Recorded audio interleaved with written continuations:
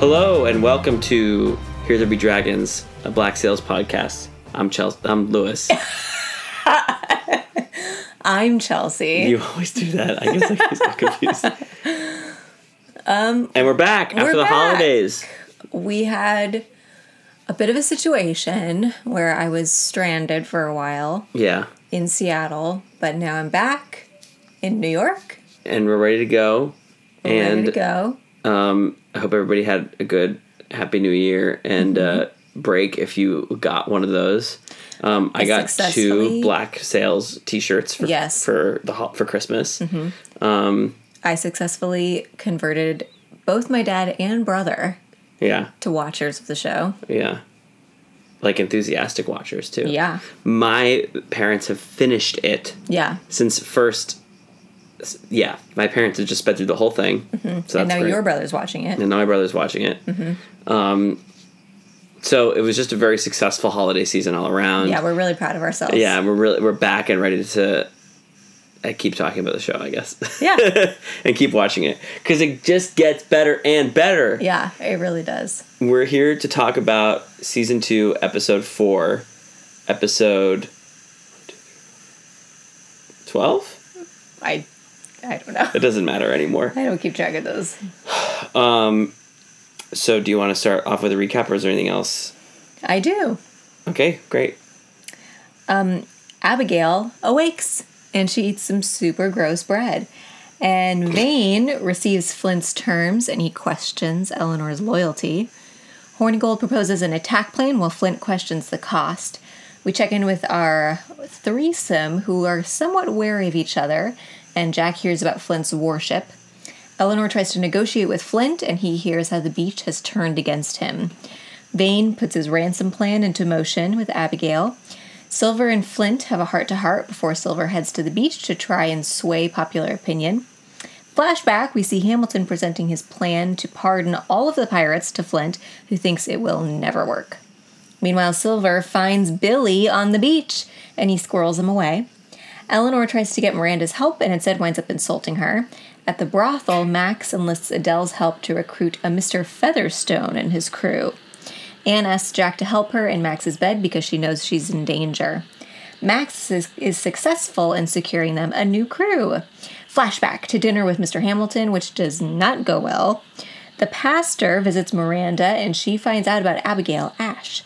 Then in a flashback, we learn that Lord Ashe was one of the Hamiltons' few friends and supporters of the pardon. Eleanor's dad returns to help her, ? Flint asks Mr. Scott for advice, but he ends up ignoring him when he tells the crew to fire on the fort. Wow. Dun. Those recaps are getting really wordy. Verbose? Yeah. Yeah, lots happening. Yeah, that's a little much. I know. Maybe I should cut down. I don't know. I mean, it's a helpful reminder, I think. Yeah. So maybe before we dive into any specific things, something I kept writing down was this episode is really beautiful. Yeah, it is. Like, there are some, like, the shot, I mean, just the ending shot, too, of the fortress coming up, or the fort on the horizon as the sun comes up. Just really beautiful. But then even beyond that, there were just shots of the water and of Nassau and the really beautiful stuff in this episode. Yeah. One of the things that made me think about was how they were really kind of living in a paradise. Yeah. Like, it's beautiful there, and they're just, like, surrounded by so much violence and chaos, and that's, like, I don't think it's one of the themes of the show that they live in paradise, but, like, they live in a beautiful place. Yeah. And all of the pirates that are not concerned with things that, like, Flint and Vane and Eleanor are concerned with are, like, living the life in paradise. Yeah. It's just a thing that I forget sometimes. Mm-hmm. But, yeah, anyway, so what do you want to talk about first? You want to talk about Eleanor? Sure, your girl. Your girl. Yeah. Although I'm not very happy with her this episode. No. She does not do well. But I think it's because she's not good at negotiating. Yeah, that's really bad, though, because I know. like, that's a really bad flaw. I know. It's not like, oh, she's great, except she's good at negotiating. The show is selling us on the idea that she's gotten this far through her shrewd negotiation skills. Well, is it that, or has she just gotten far because she's been like, this is the deal, and if you don't like it, you can fuck off? Yeah, maybe that. But I don't know. I just think that she's not the same Eleanor that we saw in season 1. Like, she's just not the visionary that Flint is. When, like, the very end of season 1 made me feel like she was one of the major forces of looking to the future on the island. Mm-hmm. And, like, sticking with Vane and... I mean, if I was Eleanor right now, I would think that I could convince Vane to let Flint bring in the treasure. Is that what she's doing, though? I mean, she's starting up a relationship with him again, and she's already a partner with him. So I'm just thinking, if I'm her, I think I would be mad at Flint, because I would just be like, you didn't even talk to me about this. Why didn't you just go get the treasure and, like, let me deal with this here? Like, I think it's a betrayal of trust. Yeah. On Flint's part to her. And now that Flint has made this stance, she knows that neither one of them can back out of it. Yeah. But now, yeah, exactly. And but then the best thing for Nassau is to have a fort. Yeah. So that, therefore, Flint needs to be the one to leave. Yeah. And Flint's not going to do that. I think it's like what Mr. Scott says. Yes, her judgment is clouded when it comes to Vane. But that doesn't mean she's wrong. Yeah. That Mr. Scott scene at the end with Flint was really good. It's really good. Yeah, like the little preamble that Flint gave before he said, what do you think? Where he was like, you're the one who's been standing behind all the people who have really been controlling Nassau. Was really good. And also, I think the show's first acknowledgement, I think it's like been acknowledged by the characters maybe, and maybe you can't help but notice it as a viewer, but it's the first time that I think the show is saying Mr. Scott is a great leader. Yeah. He has... And that Mr. Scott is necessary as a partner to Eleanor. Yeah. Like, she is kind of spiraling out of control in some ways. I mean, yes. Okay, so now that we're on this trail... Yeah. Mr. Scott leaves Eleanor at the end of season 1. Yeah. And she goes crazy. Well... She doesn't go crazy. That she goes off... Things get out of hand. And she doesn't have someone to temper her. Yeah, I mean, it's not like she needs anyone to temper her. She needs Mr. Scott. Yeah. She needs someone to bounce ideas off of and to, like, get advice and have a level head respond to her. But that's, yeah, exactly, a level head. Because she thinks she's getting that in Flint and in Vane. No. And she's not. No. She needs it from Mr. Scott. Yeah.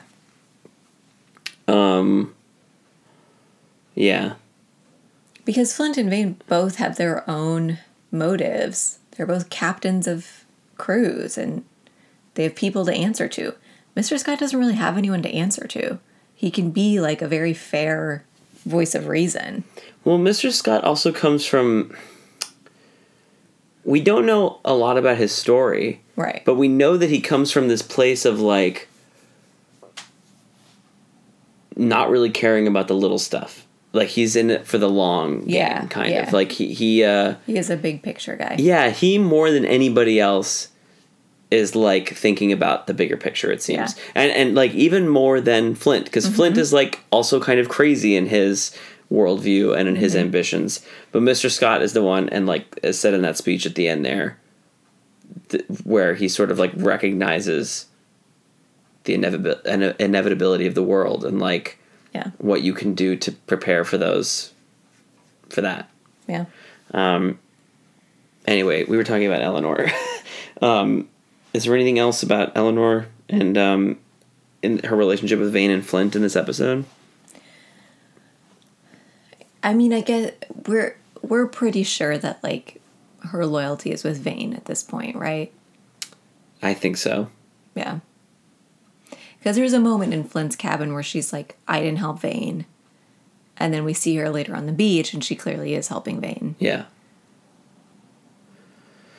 Yeah.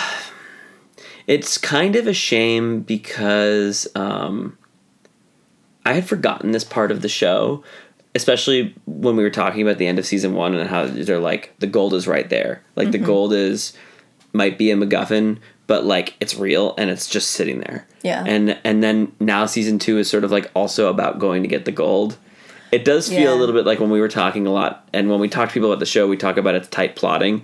Like, it makes sense, but it does feel a little like we've gone backwards, that all of a sudden Flint is embroiled in this conflict over Nassau when, like, he hasn't really yet accomplished his original goal. Right. I do remember at first feeling slowed down by that, but I think now I actually appreciate it more because it feels, I guess, more realistic. Like it's just a really fleshed out plot that it clearly gives so many people motivation, but also it's not just a simple treasure hunt. Like this isn't like anything else these people have ever encountered.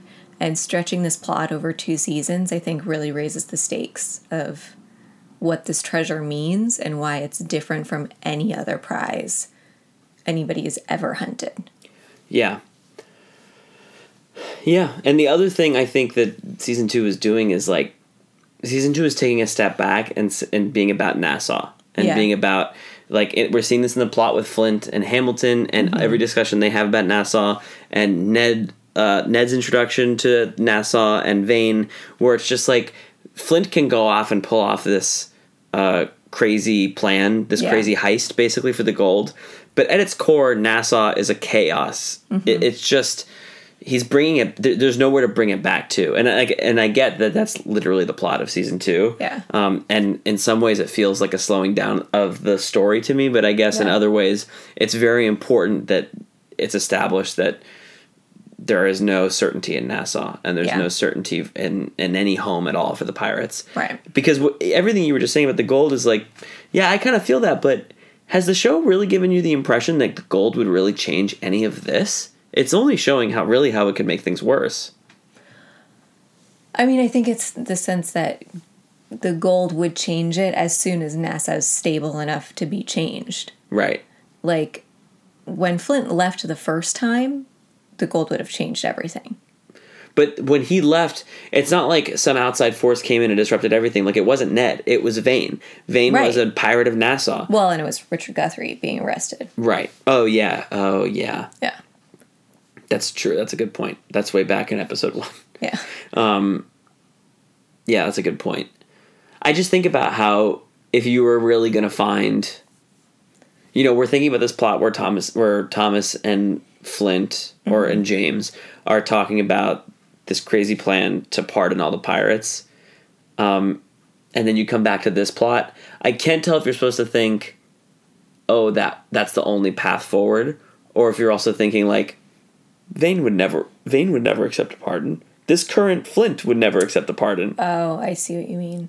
Like that it's not fixable. Like, these people need to die. And also, I'm trying to remember now, isn't there, like, the big scene, emotional climax between Flint and Miranda at the end of season 1 is when he said, I don't want them to pardon me, I want them to apologize to me. Yeah.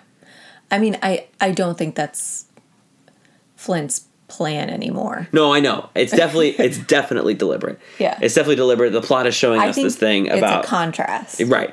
Like, how did this man, who suddenly started believing in this cause, become this man? Exactly. Who... But I think you're also right that we're sort of seeing how difficult that plan would actually be. Right. To put into place. Like we see sort of Hamilton's idealism. Right. Well, and how Flint and James bought into it. Yeah. By the end. Yeah. Or by the point that we're at in the story. Yeah. Okay, we're all over the place. I'm sorry. That's okay.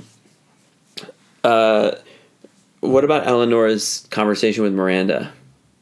She's just rude. She's real rude. It's a good thing Miranda kicks her out of the house. Yeah, Miranda kicks butt. Yeah. I mean, I get where Eleanor's coming from, where she's desperate and she thinks that Miranda's going to want to keep Flint out of this fight. That's like sort of a logical thing to think. But she's so abrasive, and it's just another negotiation. Yeah. And she fails at it. Well, and she really fails because of she just still doesn't understand who Miranda is. Right. But I mean, who does? Yeah. Yeah. What are the thing that Miranda says? Oh, if you believe anyone can make Flint see anything, you don't know him. Something like that. Yeah. Yeah, that's an interesting line to come from Miranda. Yeah. Knowing how we can already see that Silver has sort of slithered his way into Flint's mind. Yeah. I mean, it's not like he's not like nested inside of Flint's mind, but we know that, but he's like, sharing things with him. Right. We know that Silver seems to have cracked something. Yeah. Well, actually, have we seen Silver convince Flint to do something that Flint didn't already want to do? No. But I think that we've seen Silver gain an understanding of Flint that he did not mean for him to gain. Yeah. But Miranda's statement here is that if Flint is believes something, we haven't. You cannot change his belief. No. Silver hasn't changed his belief. Nobody's changed his belief. Even Gates couldn't do that. No. He killed Gates because he couldn't change his belief. Yep. So I said that thing about Silver, but it's not true. Well, I think it's interesting, though. I think it's also interesting to compare Miranda and the flashbacks to Miranda today. Because in the flashbacks, she also clearly, like, believes in her husband's idea of the pardon and believes that he's a great man and has a good man. And now we see her trying to secure a pardon for Flint. Mm-hmm. Like, she still believes in that. Maybe not for everybody, but she believes in that for Flint. And she thinks that could be a way to get out. You're referring to her plan in season 1, yeah. Yeah, her letter to the judge. Yeah. Yeah.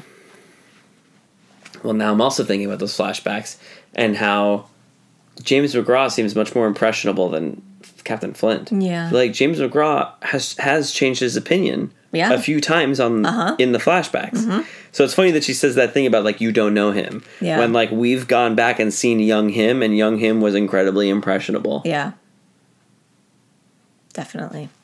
Well, and we've also seen her in the flashbacks kind of talk about how much she dislikes society. Mm-hmm.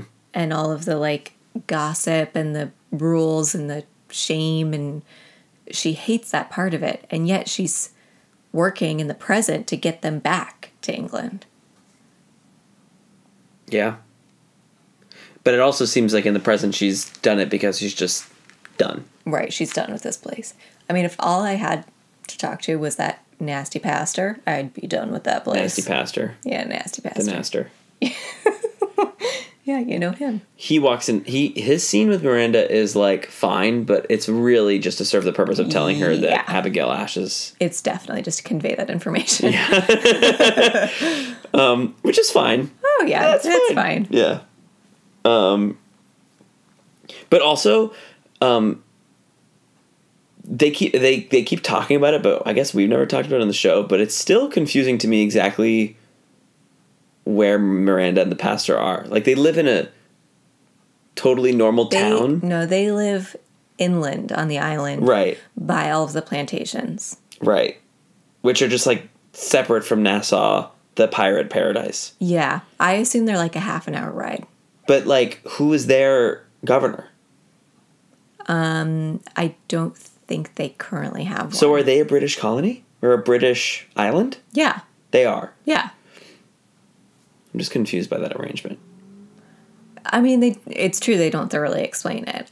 What my assumption has always been is that it's like a bunch of sugar plantations inland who might also have worked with Richard Guthrie to ship their goods out.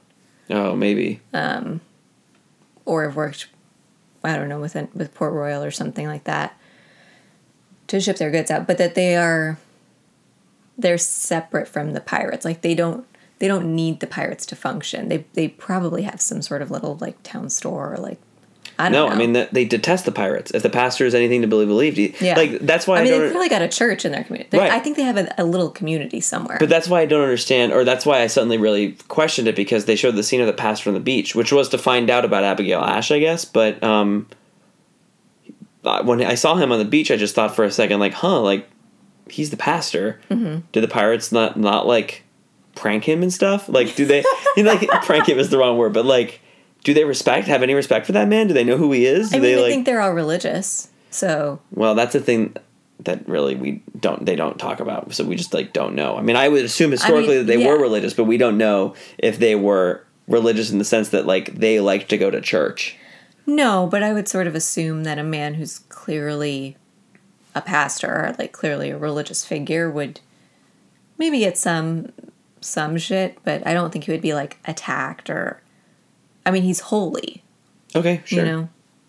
In a sense. In a sense. He's still the naster. He's still nasty. Yeah. Okay, okay, so that was Miranda. Yeah. Not Eleanor Miranda, but I guess that was, like... Yeah, we talked about them. Okay. While we're talking about Miranda, let's just talk about the flashbacks. Okay. Which we've already started doing. Yes. Very dramatic flashbacks. Yes. We're introduced to Thomas's father. Who is also nasty. He's also nasty. I wrote down Denethor vibes. Yes. When he was eating dinner. Yes, absolutely. I couldn't unsee it. Do I have to explain that? People know who Denethor is, right? Denethor from Lord of the Rings. Return of the King. If you haven't watched the movies, you should watch those movies. Okay, great. Yeah, and just like a really dramatic dinner scene that was really good, right? Yeah, he's just the worst. He's the worst, but he's also representative of society. Yes. He's like, after we're introduced to 3 incredibly sympathetic it's the same freaking thing with the pirates. We were saying at the beginning of season 2 about how the show introduces us to pirates, but then very quickly makes almost every single one of them incredibly sympathetic. Yeah. Even Vane, who's supposed to be our bad guy. Right. Like, they're all sympathetic. We're also introduced to London high society, and we're told a lot that society sucks and that they all hate society. But the only stand-in we've had for that is, like, the bar fight. Yeah. The rest of it we sort of, like, trust. And, like, it's an easy thing to trust because it's, like, a very easy concept to buy from the very beginning of the episode that, like, oh, yeah, so these guys are heroes, civilization sucks, and society is awful. Yeah. So this episode is, like, having Thomas's dad... What's his dad's name? Do we know his name? Alfred Hamilton. Alfred Hamilton. Walk through the door and give voice to everything that they've told us society would reject and would feel was, like, absolutely needed and pretty good. Yeah. Also, he is a man who's awful. He is awful. I love Thomas's counterpoints, though. Oh, yeah. I mean, the scene is very good. The dialogue and the back and forth. He's just such a loving man and such, like, a good Christian. Yeah. You know, like, that's... I just love how he's like, we're literally fighting a holy war right now. Yeah. And you can't imagine giving to the poor. Yeah. Like, that's or crazy. Forgiveness. You can't imagine forgiveness being our weapon in this war. Yeah. Yeah. Oh, I love that. And I cried a little bit when James stood up for him. James literally stands up. Yeah. I find yours wanting. I find yours wanting, sir. Yeah, and I think that's maybe that's related to what we were just already talking about how Flint or James in the flashback seems really impressionable, and this is a moment where, like, his worldview is cemented in some key way. Yeah. That he stands up and he stares, like, yeah. I do not get the impression that an earlier version of James would have done that. No, definitely not. And that this one is not only doing that, but he seems to me like he has crossed the threshold. Yeah. Well, and I think it's interesting that he's not, like... his argument is about intention. And he's basically saying... He's not saying, like, I support this plan. This is a solid, good plan. He's saying, Thomas is a good man with good intentions. And you are a selfish, evil man with bad intentions. So I'm standing up for a good man. You know, like, he's not arguing points about the plan. He's arguing about, like, people and goodness. Yeah. It's a really unsophisticated... Yeah, it's just from the gut. Yeah. It's really tempting, too, because it is, like, it feels so good and pure, but also we know after like more than one season of seeing the modern day Flint, that worldview taken to its extreme, is not good. Right. To side with people instead of ideology, or to side with to defend intention and goodness in general, means that you're just beholden to whatever your definition of good is at any moment. Right. You know, right. Like you can see the jump from this is a good man and someone should defend him to the pirates just want freedom and everybody else should burn. Yeah. You know? Well, and I also think that Thomas and his worldview, and Miranda's too, I guess, kind of anchored him in the past. I mean, we don't really see him coming up with a lot of ideas in the past. Mm-hmm. It's a lot of him editing or shutting down Hamilton's ideas of why things won't work. We don't see him offering up a lot of thoughts. But I think in the present, he's sort of lost that tether. He doesn't have that, like, guiding light anymore, which I think brings into question his own intentions. Is he a good man? That's a good question. It's a question he asks in this episode. Yeah. Kind of. Yeah. I think he's not, and I think he knows he's not. Yeah. Even though he's trying desperately hard to be one. Yeah. I mean, we kind of skipped right over that. Well, I mean, let's go to it. The scene where he asks Silver if he's the villain in the story. Yeah. Oh, he says it, like, so flippantly. Yeah. Like, trying to be like, I don't really care. He's like, do you see me as the villain in this story? And Silver, like, totally gets what he's asking. And he's like, why do you give a shit? Yeah. He's like, when has that ever mattered to you? Yeah. That is the thing that, you've murdered your best friend. Yeah. Like, that's never. That's not what I signed up for. Right. Yeah. And then I think he realizes, like, oh, it's not if you actually are the villain. It's if they think you are. And he says how awful it must be to be you. Jesus. Yeah, I mean, that's cool. That's cool. It is cool. I also like his acting in that scene. I mean, his acting in every episode. I mean, both of them, I think, really nail that scene. Yeah, that scene. Just the face that you close in on Toby Stephens' face. Yeah. And the way it falters as he's asked the question, and he shows this little vulnerability to Silver, and he shows it kind of to us. Yeah. Like, I mean, we saw him 100% vulnerable right in the moments after he killed Gates. Yeah. But this was like,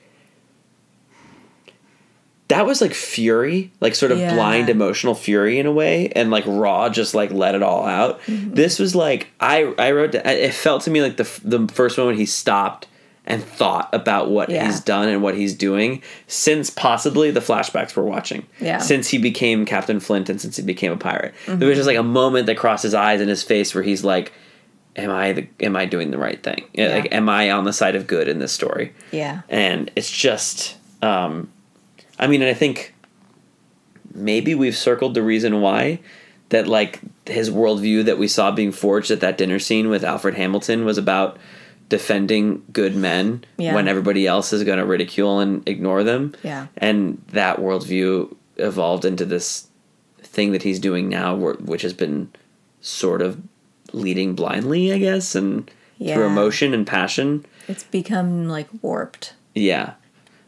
And he falters and he considers it for a moment and then it passes. It says, don't be so sure. Yeah. Wait. What does he say that? To what does he say Silver that? says it must be awful being you, and he says, don't be so sure. Yeah. I mean, like, if I were a huge fan of Treasure Island. Yeah. And I'm coming to this show fresh, I would look at that scene and be like, that's a weakness that Flint has just identified to Silver for a second. Oh, yeah. That if Silver ever felt like he wanted to mutiny or he wanted to get rid of Flint and go get the gold himself, that this is a weakness that he could exploit. Yeah. Right? It's just he's sensitive to perception. Yeah. In a way that he's been trying to mask for a long time. And in a way that Silver is not. that Silver is just. I mean, it's like we've seen several scenes in the show where people turn to each other and were like, "I thought you were just as crazy as I was. Yeah. Like I thought you were as blindly following this goal as I was." And it's kind of scaring me that you're not. Yeah. So Flint had that moment with Gates last season, and Silver is kind of having that moment with Flint now, where he's like, "I thought you were the guy who was willing to kill your best friend for this." Yeah. Because that's what I signed up for. Right. I signed up for treasure at whatever cost. Yeah. Anyway, it's juicy. Yeah. Is there anything else but the flashbacks? Oh, what were you going to say? No, I was just going to say that it's also so interesting. Like, Flint uses his eloquence to sway the crew, like, to his cause over and over again. But he's able to just, like, send Silver to the beach and be like, convince them. Mm-hmm. And Silver's like, yep, that's my job. Mm-hmm. He's not persuading people, like, to something he believes in or feels emotionally connected to. He's just like, I need to get a job done, which is to make Flint popular again. Like, check. Mm-hmm. You know, it's just interesting to see how they both relate to, like, the rabble. Mm. So you don't think there's anybody that Flint would have asked to do that previously, or you're saying... I mean, previously it would have been Gates. But would Gates have said yes to something like that? I mean, I guess Gates was, like, his tool of engineering the mutiny, or preventing the mutiny in the first episode. But I think that he gave Gates a little more autonomy. Like, Gates knew what needed to happen already. He was like, obviously we can't have a mutiny happening. Like, I've got it. Don't worry about it. I'm on top of it. But Silver, he's able to just, like, send out. Mm-hmm. I don't know. I think it's because Gates has a relationship, or had a relationship with everybody on Nassau. Like, I think he'd been around for so long, everybody knew Mr. Gates. And they, you know, respected him, responded to him. He could pay people, he could get things done. He was dependable, reliable. But Silver's a sort of, like, free agent. Mm-hmm. He can talk to anybody. He can, like, zoom around wherever. Like, he's not connected to anybody except for Flint at this moment. And even that is just because of the treasure. Mm-hmm. It's interesting. Yeah. You know, as you were saying that, I just remembered the only time I can remember actually anybody even knowing who Silver is in this episode right before Silver finds Billy. Yeah. The guy says, "Isn't he one of your guys?" Yeah. And I had like a split second, and I can't remember the scene now. I wonder if Silver has that, if I had that second, because Silver has the second where he's like, "One of my guys." He totally does. He's like, "What are you talking about?" And the guy's like, "You're a member of the Walrus. Like, we know who you are." Yeah. I mean, it's not, I don't think it's the point of that scene, but it is a little jarring because you're exactly right. Like, Silver is a free agent, but like, he is slowly becoming known as a member of the Walrus's crew. Mm-hmm. And now that Billy's back, mm-hmm. he might even be known as specifically a Flint apologist, or Flint, you know, guy. Yeah. Yeah. Yeah. I mean, Billy is definitely an issue. Yeah. I mean, I can't believe the first thing Silver doesn't do is say, "What's over there?" and then stab Billy. Like, right? I mean, because everyone's seen him.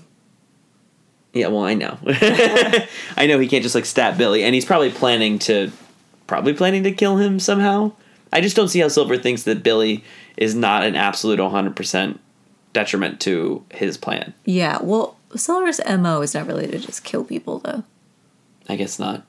His MO is to talk people out of it. Yeah. But yeah, Billy's back. I mean, we saw Billy was back before, but now Billy's, like, back. Back in Nassau. Back in Nassau. Over the break, we watched the first episode again. At least I watched the first episode. You may have watched more. With your dad. Mm-hmm. And it's just... that first episode really does set up a lot. Yeah. And I feel like we're going to have to do a lot of catch up on where Billy was and what Billy was going through in the first season. Yeah. Because again, you just think about that very first episode when Flint hands him the blank page and doesn't say anything. Yeah. And then Billy has to lie to the rest of his crew. I don't know. I just, like, that story is really crisp for me now. And like I'd forgotten that Billy was not on the show. And even though like we all knew he was going to come back because he's Billy Bones or whatever, like he's got a lot of unfinished business. Yeah. I mean, the first thing he says is get Gates. Get Gates. Ugh. And in the same episode where Flint's like, am I the villain? Yeah. Here comes one of his ghosts to haunt him. Mm-hmm. Like to say, everything ain't all like, you know, smooth and fine. It's a very eloquent ghost. Yeah. It's not all nice and good. But I mean, like the pace at which the plot moves, like I'm very happy with it. Yeah, it's very good. But also, you kind of forget that just 2 episodes ago, the entire crew was voting on whether Flint should die now or late. Like, and now he's the captain. Yeah. Again, and he's got no mutiny problems, probably right now. Yeah. So having Billy come back and like reintroduce that like extreme loss of faith in Flint. Yeah. And possibly not just a loss of faith in Flint, but like a strong belief in good. Yeah. And the right way to lead men and all those things. Flint doesn't know what's coming. No. Although I guess we don't know if Billy's going to come out swinging in that way. He also looks very weak. He looks rough. Yeah. Okay. I feel like that's like the pirates covered. Okay. What does Max want? Don't we all want to know? I don't. It's so funny. The first watch through of this series, I was like, Eleanor sucks. I love Max. And now this watch through, I'm like, Eleanor's great. What a great character. And Max, I feel like every episode increasingly, I'm like, what is she doing? Yeah. Because doesn't she say in this episode that she's like sort of manipulating Anne? I mean, she says to Jack, it's now a competition between you and me. Yeah. For her. Yeah. And he's like, what are you talking about? We're life partners. Yeah. And she's like, says like a flippant thing of like, well, you don't know what can happen a week in my bed. And then later she totally intimidates Jack when she's like telling Adele how to seduce a person. That's a great scene. It's a great scene. It's also a terrifying scene because like Jack, of course, is only thinking about Anne in that scene. How could you not? And I just don't know like what Max's end game is. Like, does she just want Anne to herself? And if that's true, then why is she helping Jack? Why isn't she just trying to like cut him out of everything? Yeah. I don't know. I don't get it. Is she playing some sort of long game where she thinks that Jack and Anne are going to give her access to more power somehow or more? Or maybe like she wants to send Jack out on the water, I guess, and have him be gone for a long time. But you have to assume that Anne would go with him. Yeah. Like she's a member of his crew now. She's not just going to stay there. I just don't know what she wants. But I feel like she does want something. Like she doesn't feel aimless to me like Eleanor sometimes of like she doesn't know what she wants. I feel like she does know what she wants. I just don't know what she wants. Yeah. In past episodes, you've told us that you think she loves Anne. I thought there was a glimmer. I don't think it's there right now. Not in this episode. There wasn't a glimmer of love. There was a glimmer of affection. And it's the first scene where Anne and Jack really talk about it, and Anne sort of says, like, yeah, I don't trust her. Yeah. I'm just doing what... Anne's basically like, I know she's trying to separate us, but I'm drawn to her, and I need you to have my back in that bedroom. Yeah, that was a great... It's a great scene. Little dialogue, yeah. It's a great scene because for a couple episodes now, we've had this sort of back and forth between Max and Jack being like, well, I'm going to get her. No, you're not. Like Anna's been sort of just like a dog in these episodes. She's just been sort of the prize, and it's so nice to have her step in and be like, no, I know exactly what's going on. And why do you think I asked you to be in there? Yeah, and like you should know exactly what's going on here too. Yeah. I really like that scene between them because it just sort of it enforces that like yes, these two have spent years together, and they deeply love each other. Yeah. And Anne she's working through something right now, and she wants her partner to be there for her. Yeah, she's sort of like, through it. So like, yeah, I get the issue. Like, eyes up, Jack. Like, pay attention, please, and help me. Yeah. And I also love how she's like, I've done so much shit for you. Yeah. Like, this is not a bad thing for you to be doing. Yeah. But then I also do love his response to it, where he's like, it's a lot more complicated than just like, I get to have a lot of sex. Obviously feelings are involved. But I don't know, they just have such a wonderful connection and understanding of each other. I love them. But I don't know what Max wants. I don't know if she wants control or if she wants power or if she's trying to set them up as like... Pawns is sort of a demeaning word, but if she wants to set them up as like players for the brothel that she could, send out. I don't know what her end game is right now. I mean, I just have to assume that she's planning some sort of long-term revenge on Eleanor. Maybe that's too reductive of me to say, but like, I feel like if you were to draw on a timeline every major beat of her story, the last major beat was really Eleanor betraying her. Yeah. And then her being captured by Vane's crew. So maybe she wants Jack to be like her first trade ship, like Eleanor's ship. I kind of think that and she wants Anne to be her new girlfriend. Yeah. Yeah. I mean, I don't... Oh, geez, yeah. That might be it.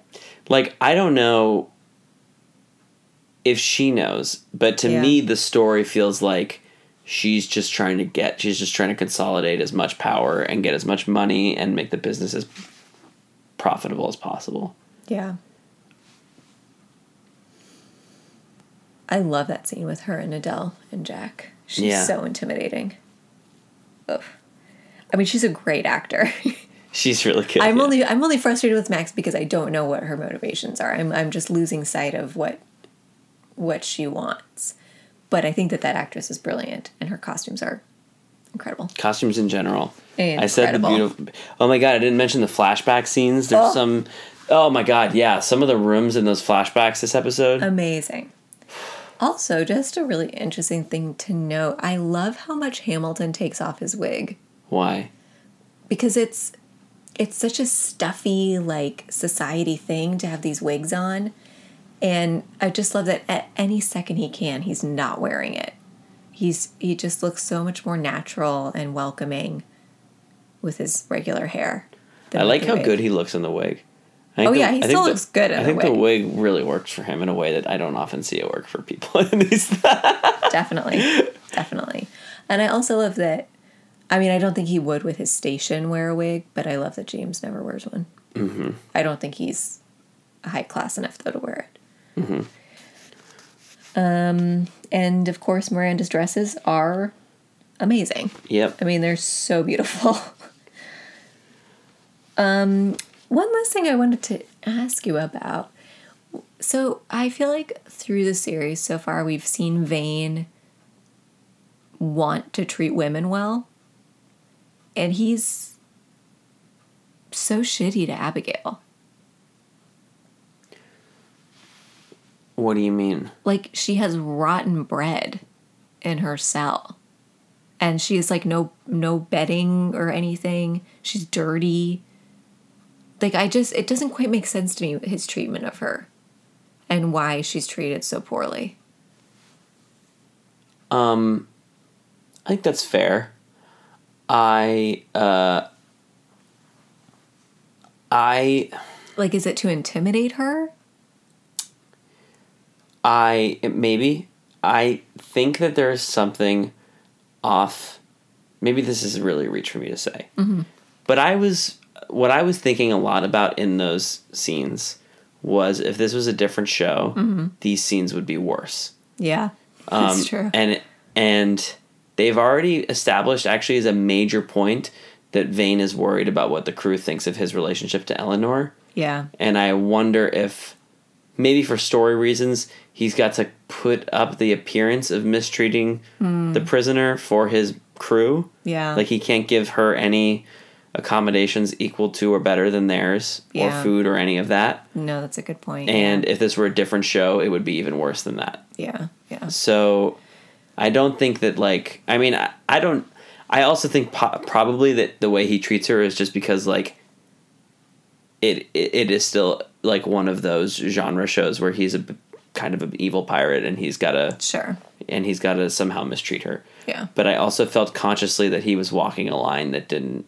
Yeah, because when he talks to her, he's not respectful, but he treats her like a smart person. Yeah. You know, he's like straight up asks her, like, am I going to get this money? Yeah. And then he's like, okay, cool, here's the plan. I'm going to take you there. If we don't get it, I'm going to kill you. If we do get it, no problems. Yeah. You know, he's like very matter of fact about everything. I also really like when he asks her, can you write? Why? Because I'm pretty sure that Vane's illiterate. Oh, yeah, you've said this. Yeah. And I don't know, there's just some, like, of course she can write. She's like, she's an upper class English woman. Like, of course she knows how to write. And he's just like, so, can you write? Also, we talked about this while we were watching the episode, but it's a bad plan what he's saying. To sail into Charleston, or is it Charleston or Charlestown? I think it's Charleston. That could just be their accents, so I don't know. It's a bad plan. I don't know if it's necessarily a bad plan. It's just a very basic plan that could go very wrong. Well, yeah, but it's like, I guess maybe it's like a very Vane-like plan where he's like sort of. It's just very straightforward. He's like, I've got what you want. You give me what I want. We're both happy. But Vane just doesn't seem like even the kind of guy who, like, it's not like he seems like a brilliant military strategist, but it's like rule number 1 is like, don't set the terms of engagement on your opponent's turf. Like, just sail right into their bay and just be like, we're going to sit here and wait for you to bring us the money. Yeah. I mean, I think a couple things. I think that Vane has never done anything like this before. Because, like, what opportunity do you have to ransom someone? Like, that feels very dangerous and not something you would actually do that willingly. Yeah. You know, if you're sailing around, you capture a merchant ship, like, you're not going to keep the captain and ransom him because it's difficult. Well, and also if that was something they did commonly, they wouldn't have nobody on board who was not able to write. Right. That too. But so yeah, I think he's never done it before. And this also feels like a backup plan right now. Like I think that this is his plan if the fort is bombed.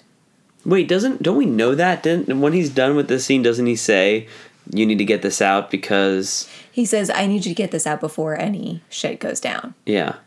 Like, we need to get this letter out ASAP before any kerfuffle starts here. So I think it's like, he's going to ransom her at some point. But his major focus right now is the confrontation with Flint. And if the fort starts to get destroyed, he and his crew have this very lucrative second plan.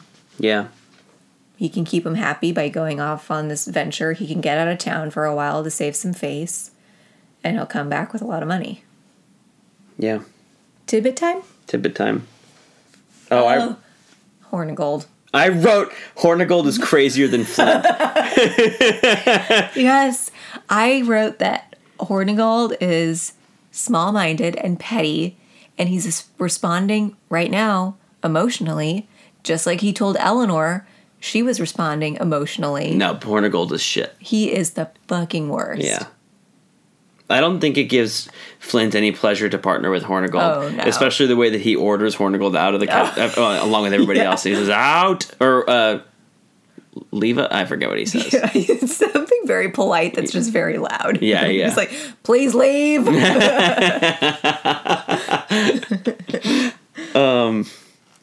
I also wrote beautiful captain's quarters. Yeah. That Spanish warship, man. It looks like one. Oh, also, how clearly surprised Vane is by this move.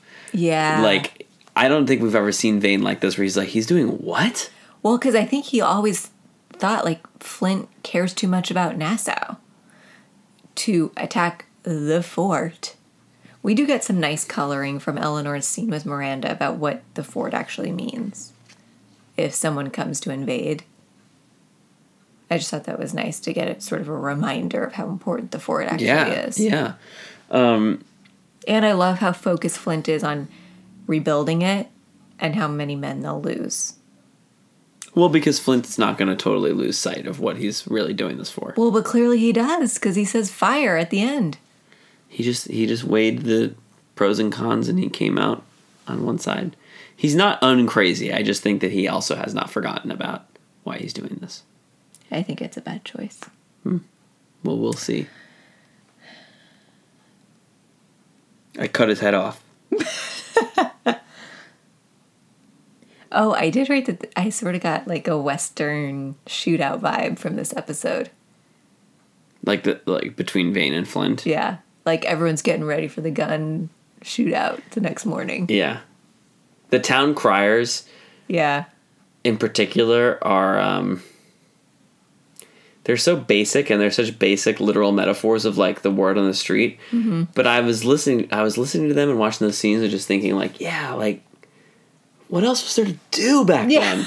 Like these guys are shouting in the street, and that would be the most obnoxious thing right now. But like, you know, that's the equivalent of logging onto Twitter and just hearing the bullshit. You know, just like I have an ability to filter out the real shit from the bullshit. Yeah. And I'm going to listen to this guy just because I've got nothing else to do. Right. But in the course of listening to the bullshit, your mind will be changed about something. Yeah. I don't know. I watch those town criers, and they're a trope of like all these genres, and I have so many video games where town criers are like a thing. I don't know. In this episode, I thought about that. Mm-hmm. In the scene with Anne and Jack, I love how much we see her face. Oh, yeah. And then she takes her hat off at the end. Oh, also, when Mr. Scott says, the only thing that's inevitable is the world changing. Is that what he says? Yeah. I don't think that's it directly, but that's the gist of what he says. Yeah. Love that. Oh, Flint should not have fired. Well, we don't know yet. Okay, well. Okay. Follow us on Twitter. Leave a review. @ThereBeSales. And I've seen enough to know to keep my distance from you. Okay, that's good. I was also going to say, we're going to be back next week with a new episode because that's what our schedule is. It also has the value of being the right thing to do. That's pretty good, too.